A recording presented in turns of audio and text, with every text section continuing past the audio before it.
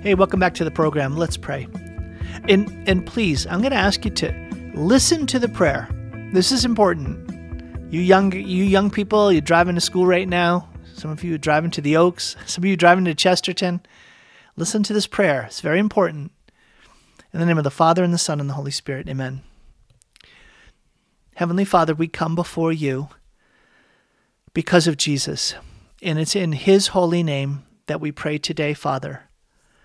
I ask you, Father, that your Holy Spirit who lives in our hearts would be stirred into flame, and that your Holy Spirit, Father, would stir within us a sense of meaning and truth and life and fulfillment that comes from knowing you and loving you and serving you in this world.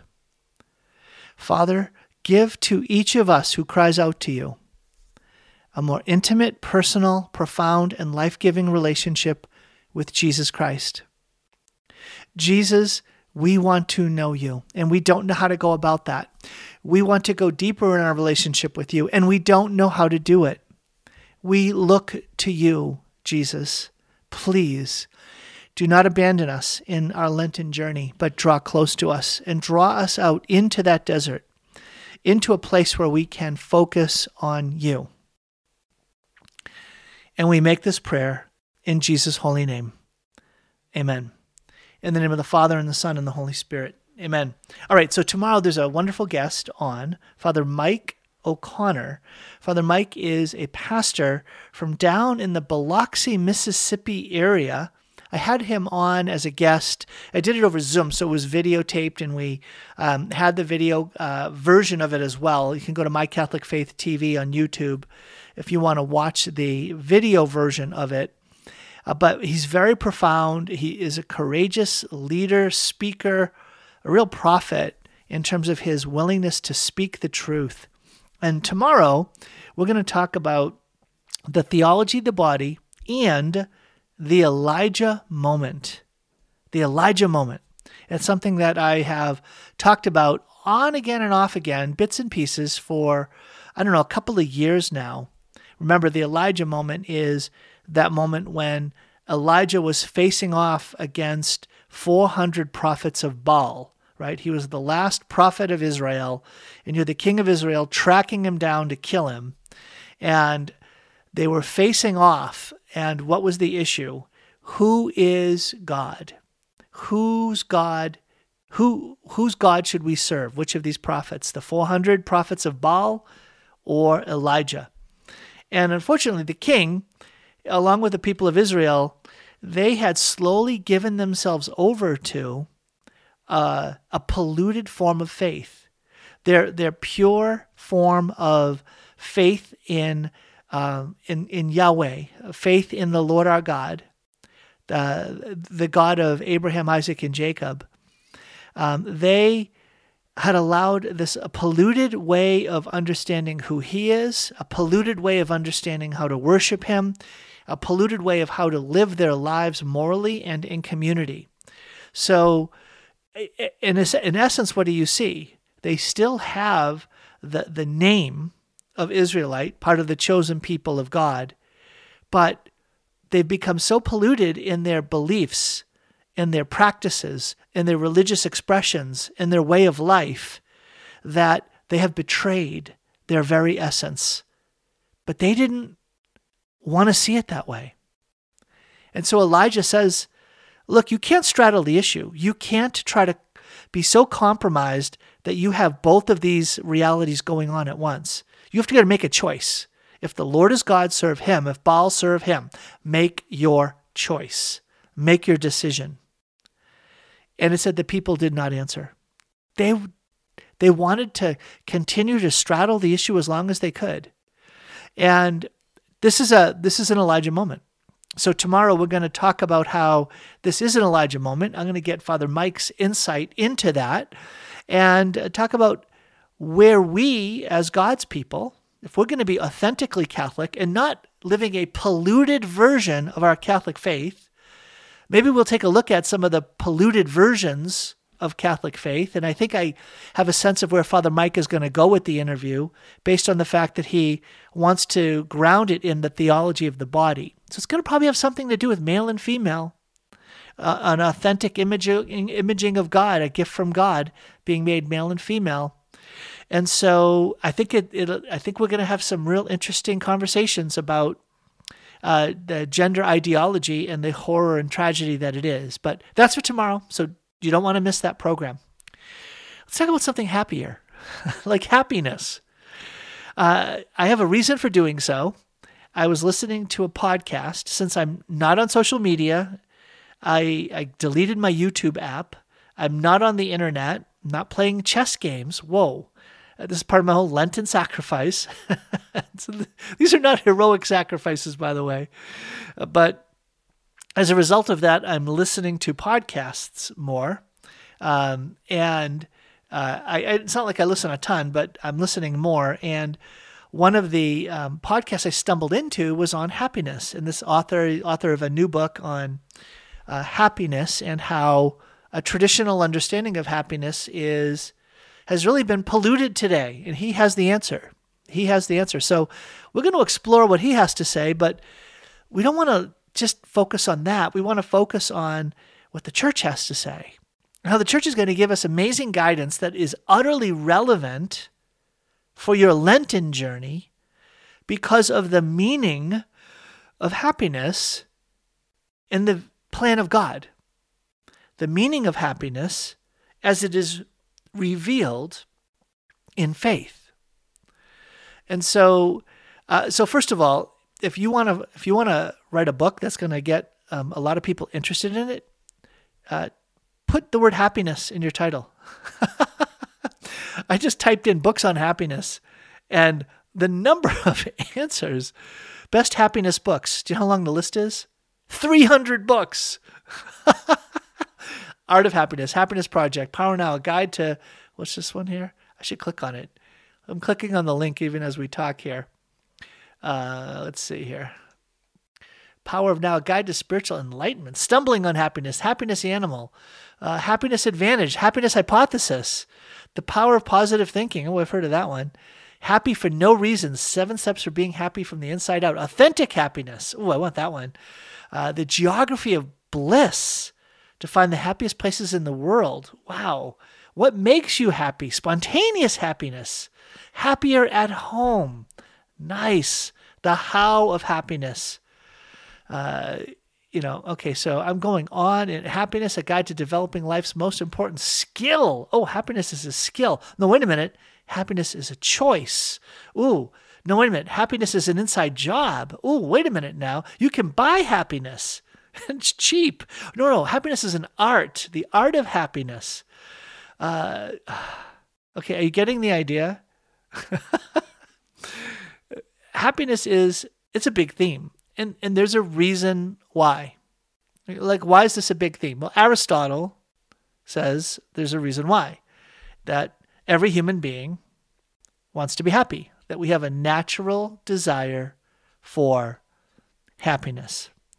And the interesting thing is that you don't really, when you say, okay, quickly define happiness, go. And it's one of those words that's so fundamental that sometimes it's difficult to come up with a good definition. So what are words that you think of when you think of the concept of happiness? Well, content, contentment, satisfied, happiness. Happiness is a state of bliss, a state of peacefulness, a state of fullness, right? A state of wholeness, right? So these would all be the kinds of things that you would identify with the definition of happiness. When you're happy, you are relaxed, at peace, fulfilled.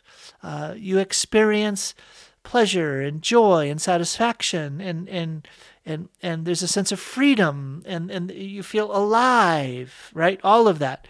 Well, that is how God made us. The desire for happiness is of divine origin. It's of divine origin. God placed it in the human heart. By the way, that's in the Catechism. It's not just Aristotle. It's in the Catechism. It's paragraph 1718, if you're tracking with me.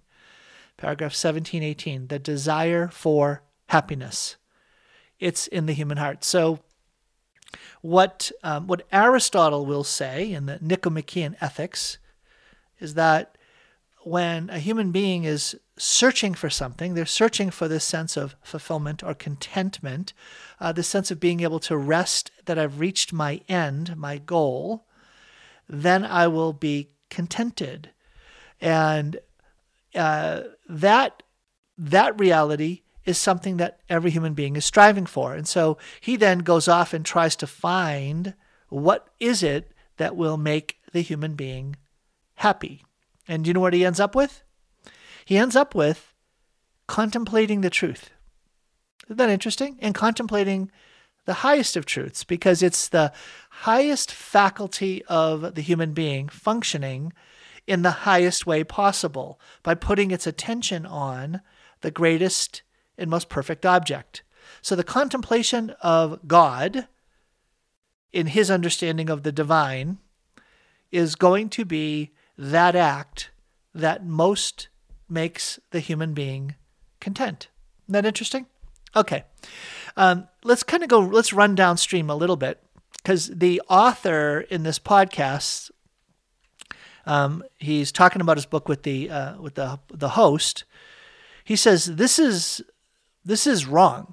This is wrong, maybe not like in its totality, but wrong for today. And the reason why he says it's wrong for today is that when you take this desire for happiness and using the language that I was using, he says that today people will experience on a regular basis, a daily basis, many, many times a day, a sense of being discontented, a sense of being sad, depressed. They're not experience contentment and fulfillment and these other things. And when that's the case, if they're not feeling a sense of satisfaction, well, then they're going to seek after something, this is what he says, to distract them.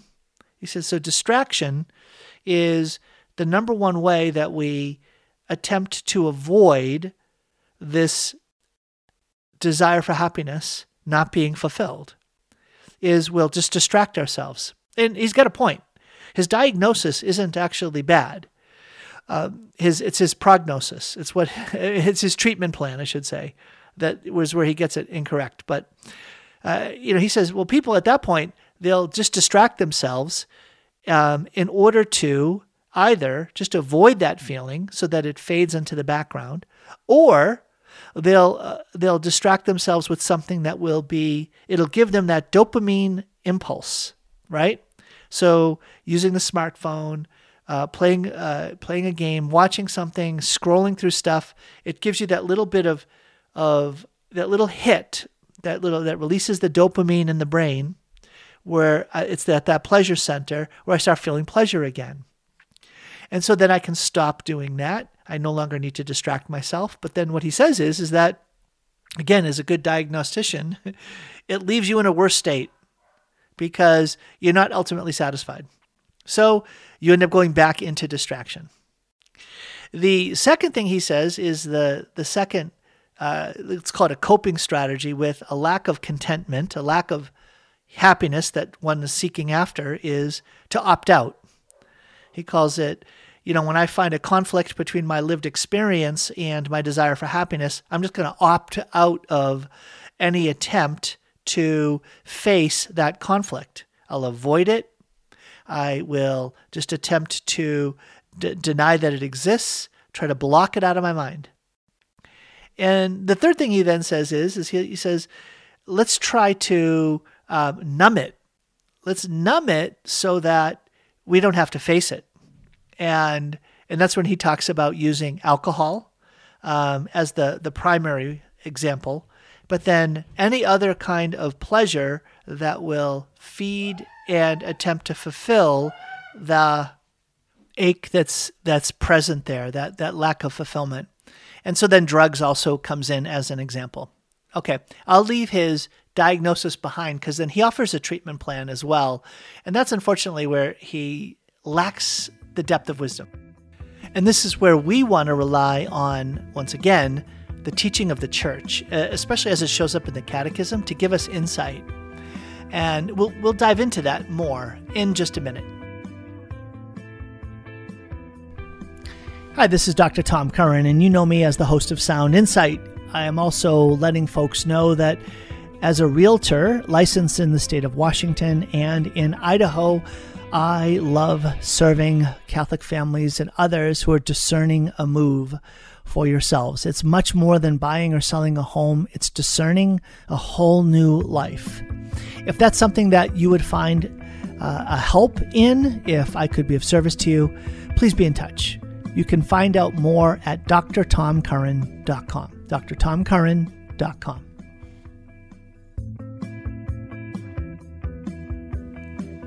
Welcome back to the program. It's great to be with you today. Hey, if you want to do me a Lenten almsgiving, I would appreciate that. You can go to mycatholicfaith.org. If you go to mycatholicfaith.org, you can there sign up for my podcast, which is called the Dr. Tom Curran Podcast on Apple Podcasts. And you can give it a rating, a 5-star rating and a review. You can also go to social media pages. If you're doing that during Lent, just do it as an almsgiving. You can subscribe to My Catholic Faith TV, My Catholic Faith TV, it's all one word, on YouTube. And that way you'll get access to all these interviews, all of these programs after they're done. If you're enjoying them, you'll be able to listen to them online and share them with your friends. I would love for you to be able to do that. But if you go to mycatholicfaith.org, mycatholicfaith.org, all of the different social media platforms, Facebook and YouTube and Apple Podcasts, they're all linked there. So you can do that. And there's also free resources. You can access all of the talks that I've been doing. All these things are available free of charge. There is if you want to give a donation, that's great, not required, free of charge on mycatholicfaith.org. I'd love to be able to serve you this Lent more fully. Okay, so let's come back around. Happiness. I want to be happy. You want to be happy. That's how God made us. Well, this fellow ends up saying that, this fellow who wrote this book on happiness, right? And it wasn't on that list of 300. This is a new book. He said that going after happiness is the mistake. He said, instead of going after happiness, which is this state of contentment that you can't maintain in an age when happiness is much more associated with a felt state of being at the level of your bodily senses, your physical sense of, or your emotional and personal sense of being contented, which radically misunderstands Aristotle, but that's a separate point. He says you shift to meaning. You shift to meaning. See, because if you can, you'll find a sense of contentment in life, not by striving to be happy, but by striving to fulfill a purpose. If you can fulfill a purpose in life that is meaningful to you, that's what's going to make you fulfilled. And you know what? He unfortunately misdiagnoses the depths of the issue here. He gets some things right, but the idea that what is going to make us contented in life is having a sense of meaning and purpose in life is, again, unfortunately, he doesn't go far enough because he remains at a let's call it a purely human level. He's missing the deeper understanding, the deeper insight into the nature of the human being, who we are as human beings. And so while it's true that we will find ourselves feeling fulfilled, feeling, let's call it contented or even happy, when we are giving ourselves over, when we're committed to projects and initiatives and activities that we find meaningful and that give us a sense of purpose in life, in the end, that's not going to be sufficient. In fact, even that can end up being a distraction and an opting out of what's really going on in the human heart. Did you hear me? what's really going on in your human heart, in my human heart, and in the heart of every human being who's alive right now. Every human being. You see, God created every human being. And so the way that God has he's designed human nature, and that's your nature and mine and your kids too. So I'm talking to you because I'm going to draw a line between where I go next and Lent. Okay? Because it's going to give us a path to a level of fulfillment that gets to the deepest depths of the human heart. Because unless you can bring a sense of fulfillment that reaches to the deepest depths of the human heart, you're going to feel unfulfilled. You're going to feel anxious. You're going to feel discontented. You're not going to be happy because we didn't go deep enough. And unfortunately, giving yourself over to a career or projects or activities that are enjoyable, that are meaningful, that even have a sense of purpose to them, are never going to fulfill you because you're made for more. You're made for something deeper. You're made for something more glorious than this. And I tell you this, I have worked with CEOs and senior executives, C-level executives for 25 years, and sadly, it is not rare that the folks that are operating at that level seek to find a sense of fulfillment through their career. That's what is going to bring them a sense of contentment. And there are losses that happen. So it's like serious losses. And you say, well, Tom, what are you talking about losses? From a pure human measure, here's this, call it a guy, but I've also talked to women who are operating very high levels in large organizations. And from a human standpoint, they are healthy, they're fit, they're attractive, they are sophisticated, they are wealthy. Oh, did I already say wealthy? They're making a lot of money. They wield a lot of power in their little realm. They operate in circles that are the upper echelons of society. They get to go places and do things that most people would look at and say, wow, man, what a life. I wish I could go there, have that, live there, do that. And all of those things from a pure outward measure, a pure surface level, outward measure, surface level, yeah, super successful. But when you're able to get in behind the closed door, like I was as an executive coach, so it was a confidential sounding board. It was a confidential sounding board, and it was my job to engage in dialogues with these people and help give them insight into what was going on, and then help them figure out a path forward. And it was a typical thing in that realm of that relationship where we would get into the deeper things. Because the funny thing is, you don't get to separate and isolate the person you are at work from the rest of your life. You can try, and a lot of folks try. They think they can be a certain kind of hard-driven personality here at work, but then at home, they're just a genial, pleasant, easygoing person. That's a farce. It's not true.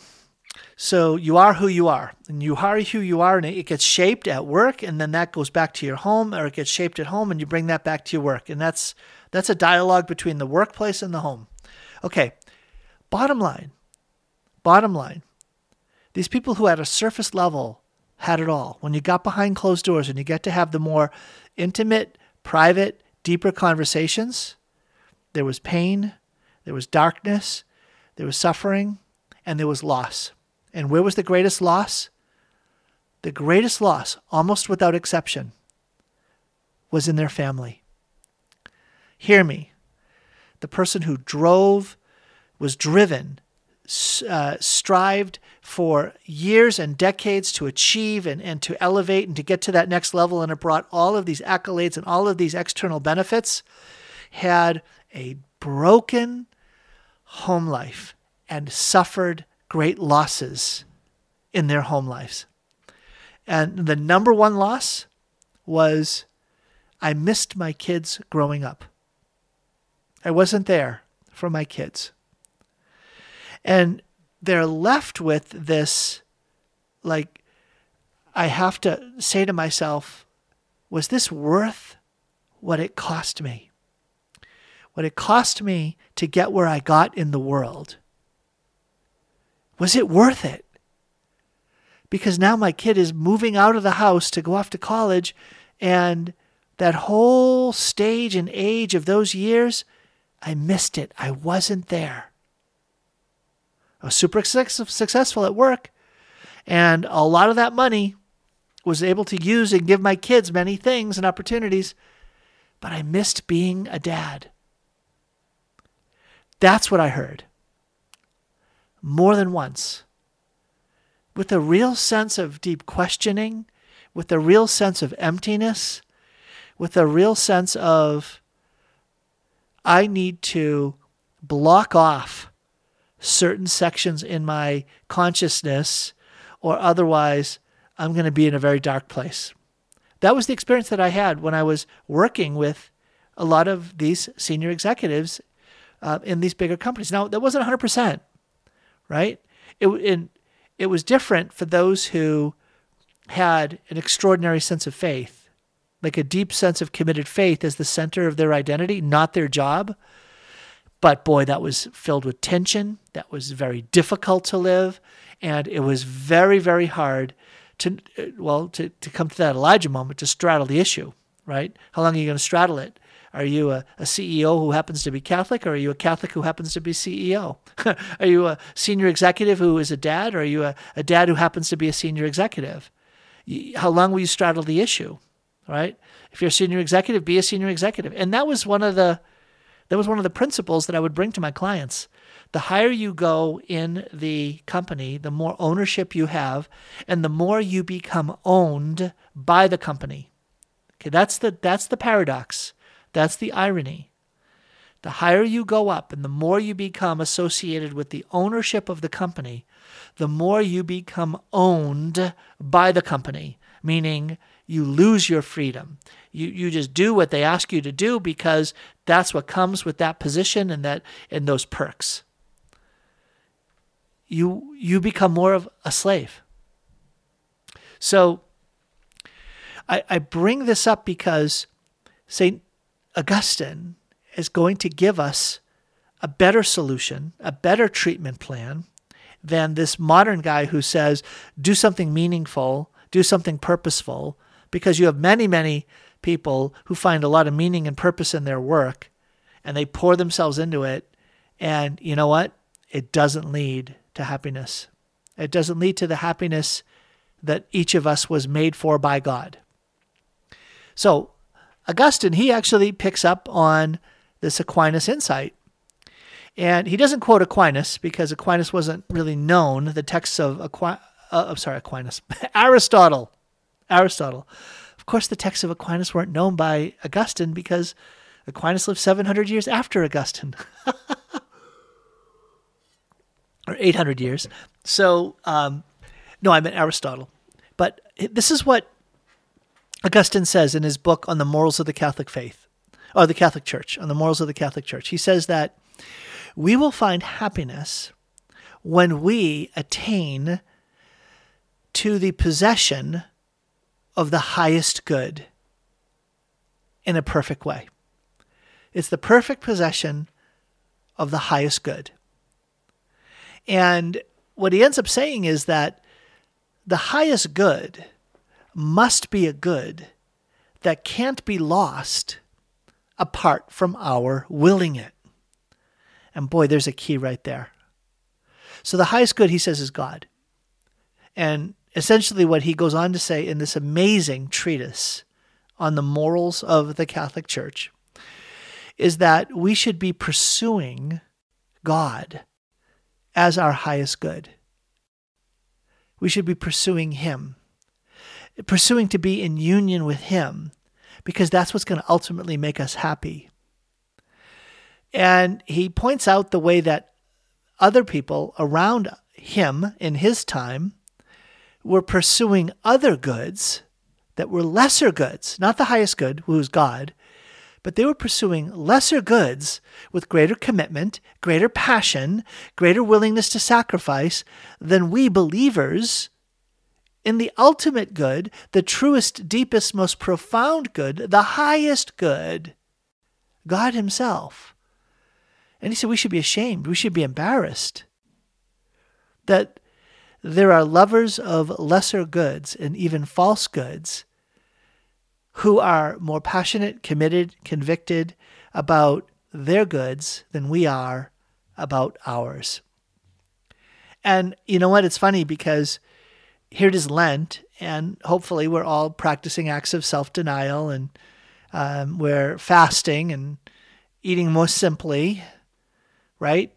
Well, how many people are passionately pursuing a more sculpted body, working out at the gym, and are doing so making more vigorous, rigorous, consistent, persistent sacrifices in how they eat, how they sleep, and how they push their bodies to the limit, all for the sake of, well, vanity, for the sake of maybe, that they'll be healthy, but the most committed and zealous, they're after something that is not the highest good.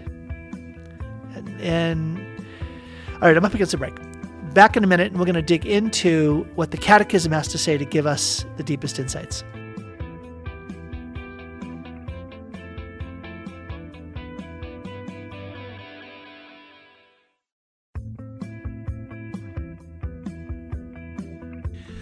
Welcome back to the program. All right, don't forget, coming up, not only do we have a wonderful guest that is going to be on tomorrow, that I have already mentioned to you. We have on Father Mike O'Connor joining me from Biloxi, Mississippi on tomorrow to talk about the theology of the body and the Elijah moment. That'll be a really cool interview.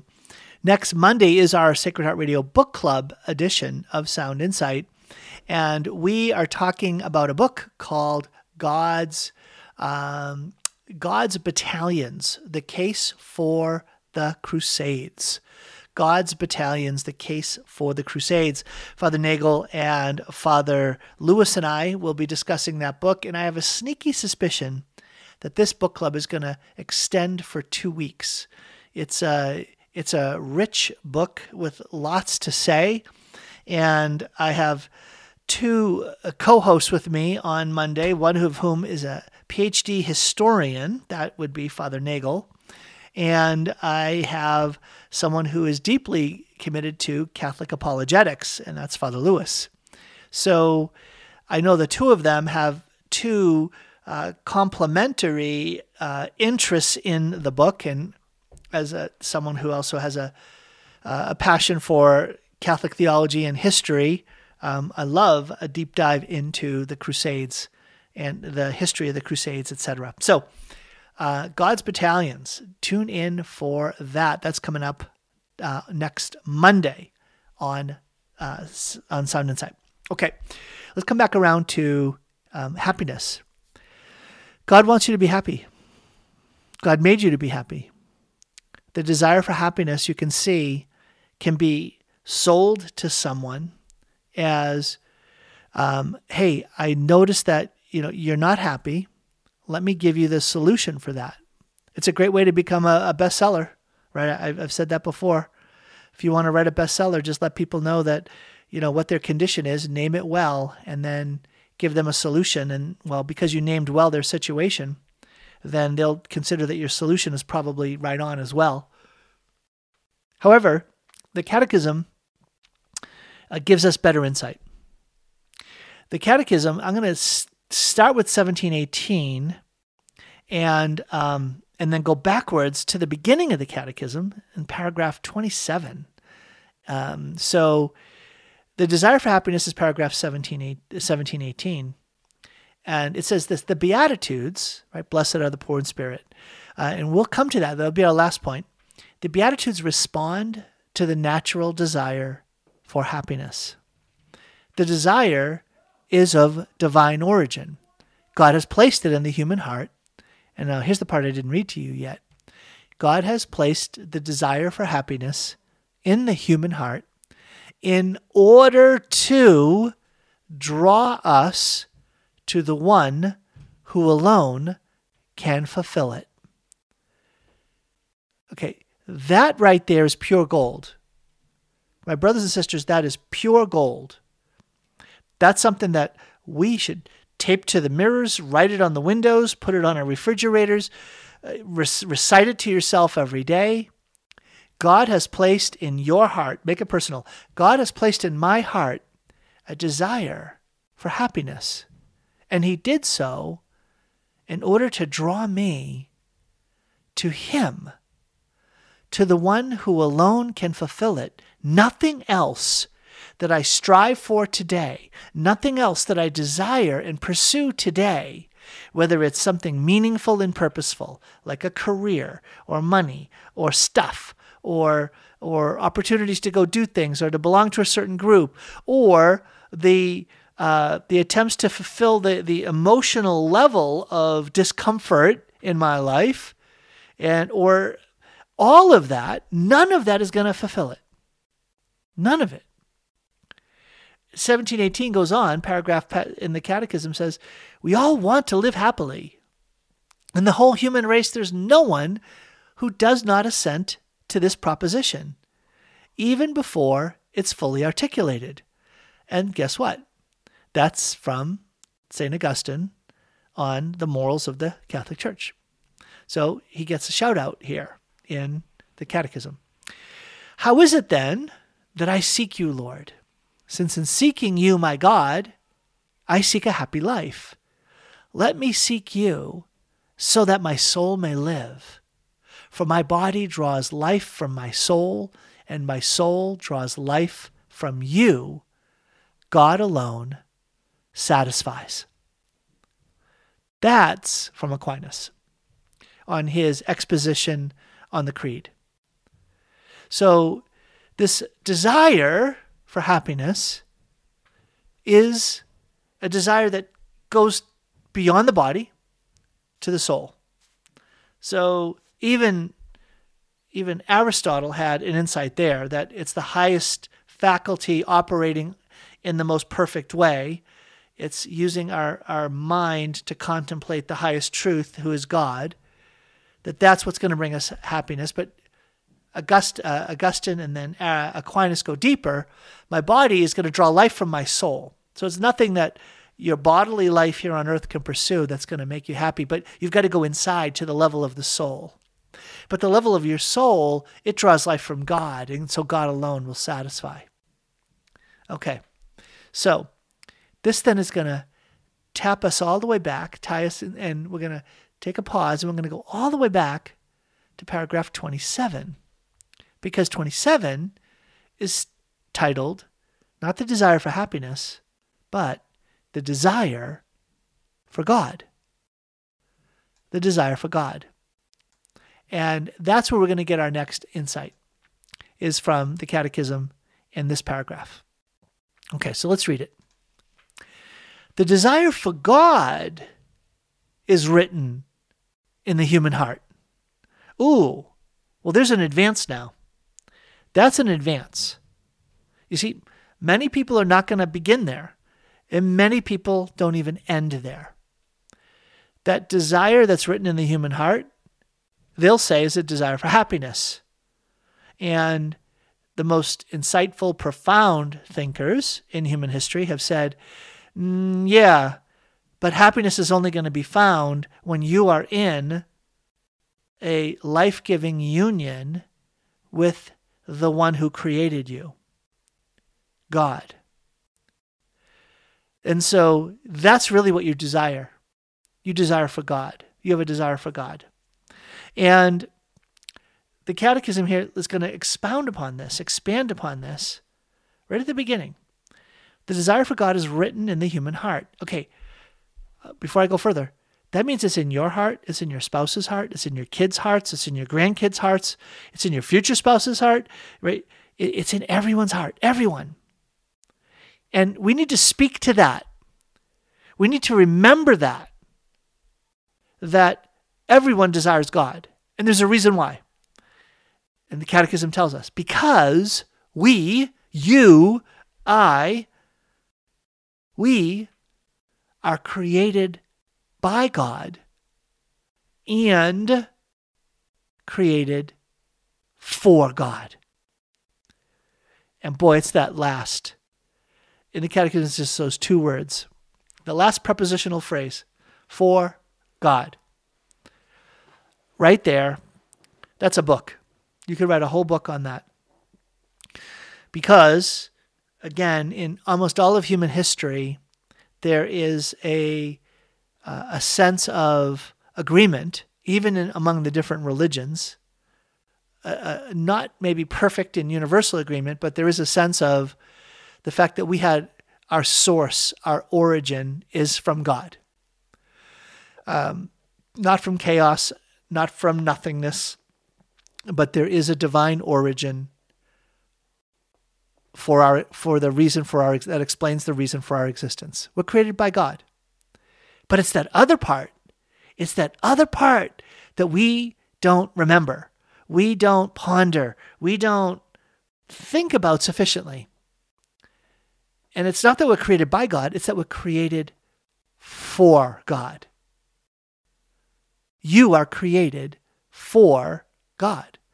And by that, it's not just like, oh, you're created for a possession that God owns. No, you're created for a relationship with God. You're called to communion, to union with God. Isn't that interesting that when you're created by God, there isn't by default in the experience you had in being born, a communion with God that is perfect in your first moment of existence. And that, so there's an impact to that, right? There's an impact to that. And this is something that God invites us to. He invites us into union with Him, communion with Him, into a relationship with Him. We're going to continue to explore this in a minute on Sound and Sight. Please stay tuned. All right, welcome back to the program. This is Tom Curran. So on Thursday on Sound Insight, I'm going to talk about silence and adoration. This is going to build off of what you hear today, silence and adoration. When we were at adoration on Sunday in silence at the seminary, Bishop White Seminary, I don't know why you people don't go. If you're in the Spokane area, you're hearing my voice and you're in the area, show up 6:45 on Sunday night. I'm serious. Just come once.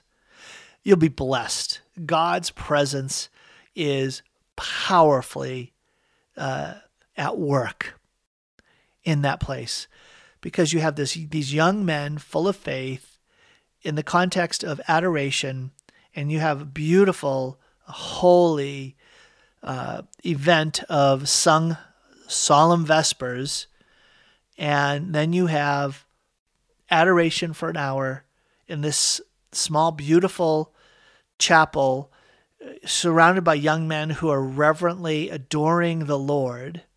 And then you have a beautiful celebration of night prayer. And then you process out and do the Salve Regina, honoring the Blessed Mother. It's an hour and a half of your time from 6:45 until about 8:10 or 8:15. It's beautiful. I thank God for Carrie that she's like, we're going. We're going to go. She was first going to go like, let's go to support the seminarians. And then it was like, no, we're going for ourselves. We're going for our kids. I want my kids to be dipped in that, immersed in that, washing over them. We've taken them to adoration their whole lives, but it's really powerful. Okay, there you go. There's some homework for you. Keep the day of the Lord holy, 6:45 to 8:10. Show up. Say hi. We'd love to see you. You can see my family there. We'll be there on Sunday. It'd be awesome. Okay, enough of a commercial. Not a commercial, it's an invitation. I'll talk more on Thursday about the power and importance of silence, contemplation, and adoration. But today we're going to continue talking about happiness and what the Catechism says about this important reality of happiness, that we're not only created by God, but we're also created for God. And it continues. So that means and God never ceases to draw you to himself. Never. Never. Not now, not an hour from now, not tonight when you're in bed, not tomorrow when you wake up. Never. When you're doing something holy, when you're sinning, God never ceases to draw you to himself, to draw. Now, Augustine gives us an understanding of the term draw. To draw is the result of being loved. He says, love, God who is love, is like this great magnet. And so his love, his loving you, is what is drawing you towards him. And that's where desire comes in. And so if you can think of it like a clock, a circle around and going around a clock backwards. You've come from God, so think of you going out from the 12 down to the 6. And now you're going back to God. And that being drawn back to God is the fruit or the effect of God loving you. And so that's why you desire God, is that you have in your heart this ache for communion with God, this ache to belong to God, this ache to receive God's love that will fill you to overflowing.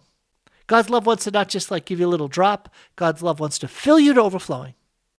This is how you were made. This is what you were made for. And the Catechism says, again, in paragraph 27, only in God will you find the truth and, here's the word, happiness.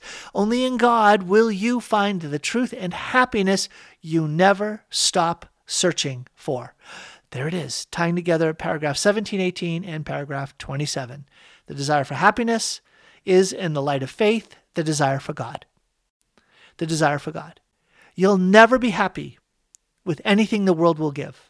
Popularity, fame, a peaceful life where everything seems to be going well. You're in a nice neighborhood and you have nice stuff and your health is nice and you've got a nice job and you get to do nice things.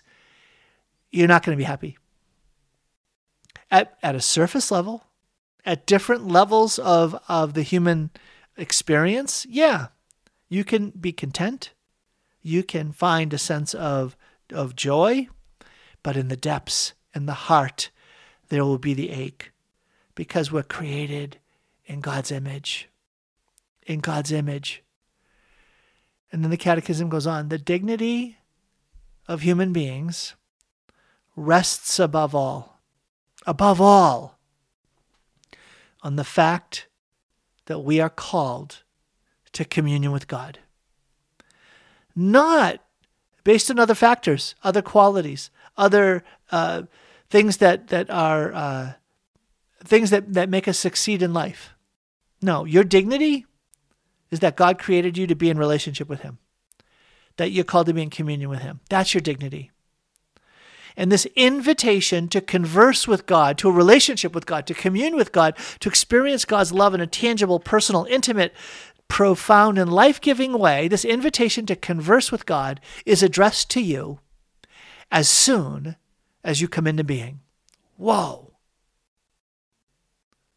To be is to be addressed by God in love. To be, to exist, is to be addressed by God in love. For if you exist, it's because God has created you through love, and through love continues to hold you in existence. And you can't live fully according to truth unless you freely acknowledge that love of God and entrust yourself to your Creator. Isn't that profound? That comes from Gaudium et Spes. That's the pastoral constitution of the church in the modern world. It's the last document that was promulgated at the Second Vatican Council. It's just a profound quote. And I think this is so important that we need to get this right. We need to get this right, this truth about who we are correctly. If we get this wrong, we get everything else wrong. And this is where that guy who wrote that book that said, hey, chasing after happiness, when it's just chasing after happiness that's at a human level, a natural level, a level of the things of this world or the things of the human body, yeah, you know what? You're going to miss out, and you better go after something else because you can't achieve perfect contentment there. Well, sadly, you can't achieve perfect contentment either by going after things that will bring you meaning in life and purpose in life. It's only the relationship with God. And this is what paragraph 29 says. This intimate and vital bond of man to God, this intimate and vital bond of man to God that was created by God and for God, for communion with God, and God's drawing us to himself, it can be forgotten, it can be overlooked, and it can be explicitly rejected by us. And that's the world we're living in today. My brothers and sisters, that is our world. We live in a time where this truth has been forgotten, it's been overlooked, and it's been rejected explicitly by us. And what does that? Well, there are lots of reasons that are given here, but it's the attitude of sinful man which makes us hide from God out of fear and flee his call, his beckoning call of love. What's Lent? I told you I was going to connect this to Lent. What's prayer, fasting, and almsgiving all about? It's all about clearing away the blockages, clearing away the wreckage, clearing away the distractions. Go out into the desert. There's nothing out in the desert. It's just you and Jesus out in that desert. And out there, once again, discover, recover, deepen this reality that the Lord wants to foster a deeper communion with you, a deeper union with you. He wants you to know his love in a new way. Give yourself to Jesus today. Jesus, I give myself to you. I open myself to you. God, I don't know how to get there. I don't know how to do it, but I say, yes, please, I want to commune with you at a new level. Amen.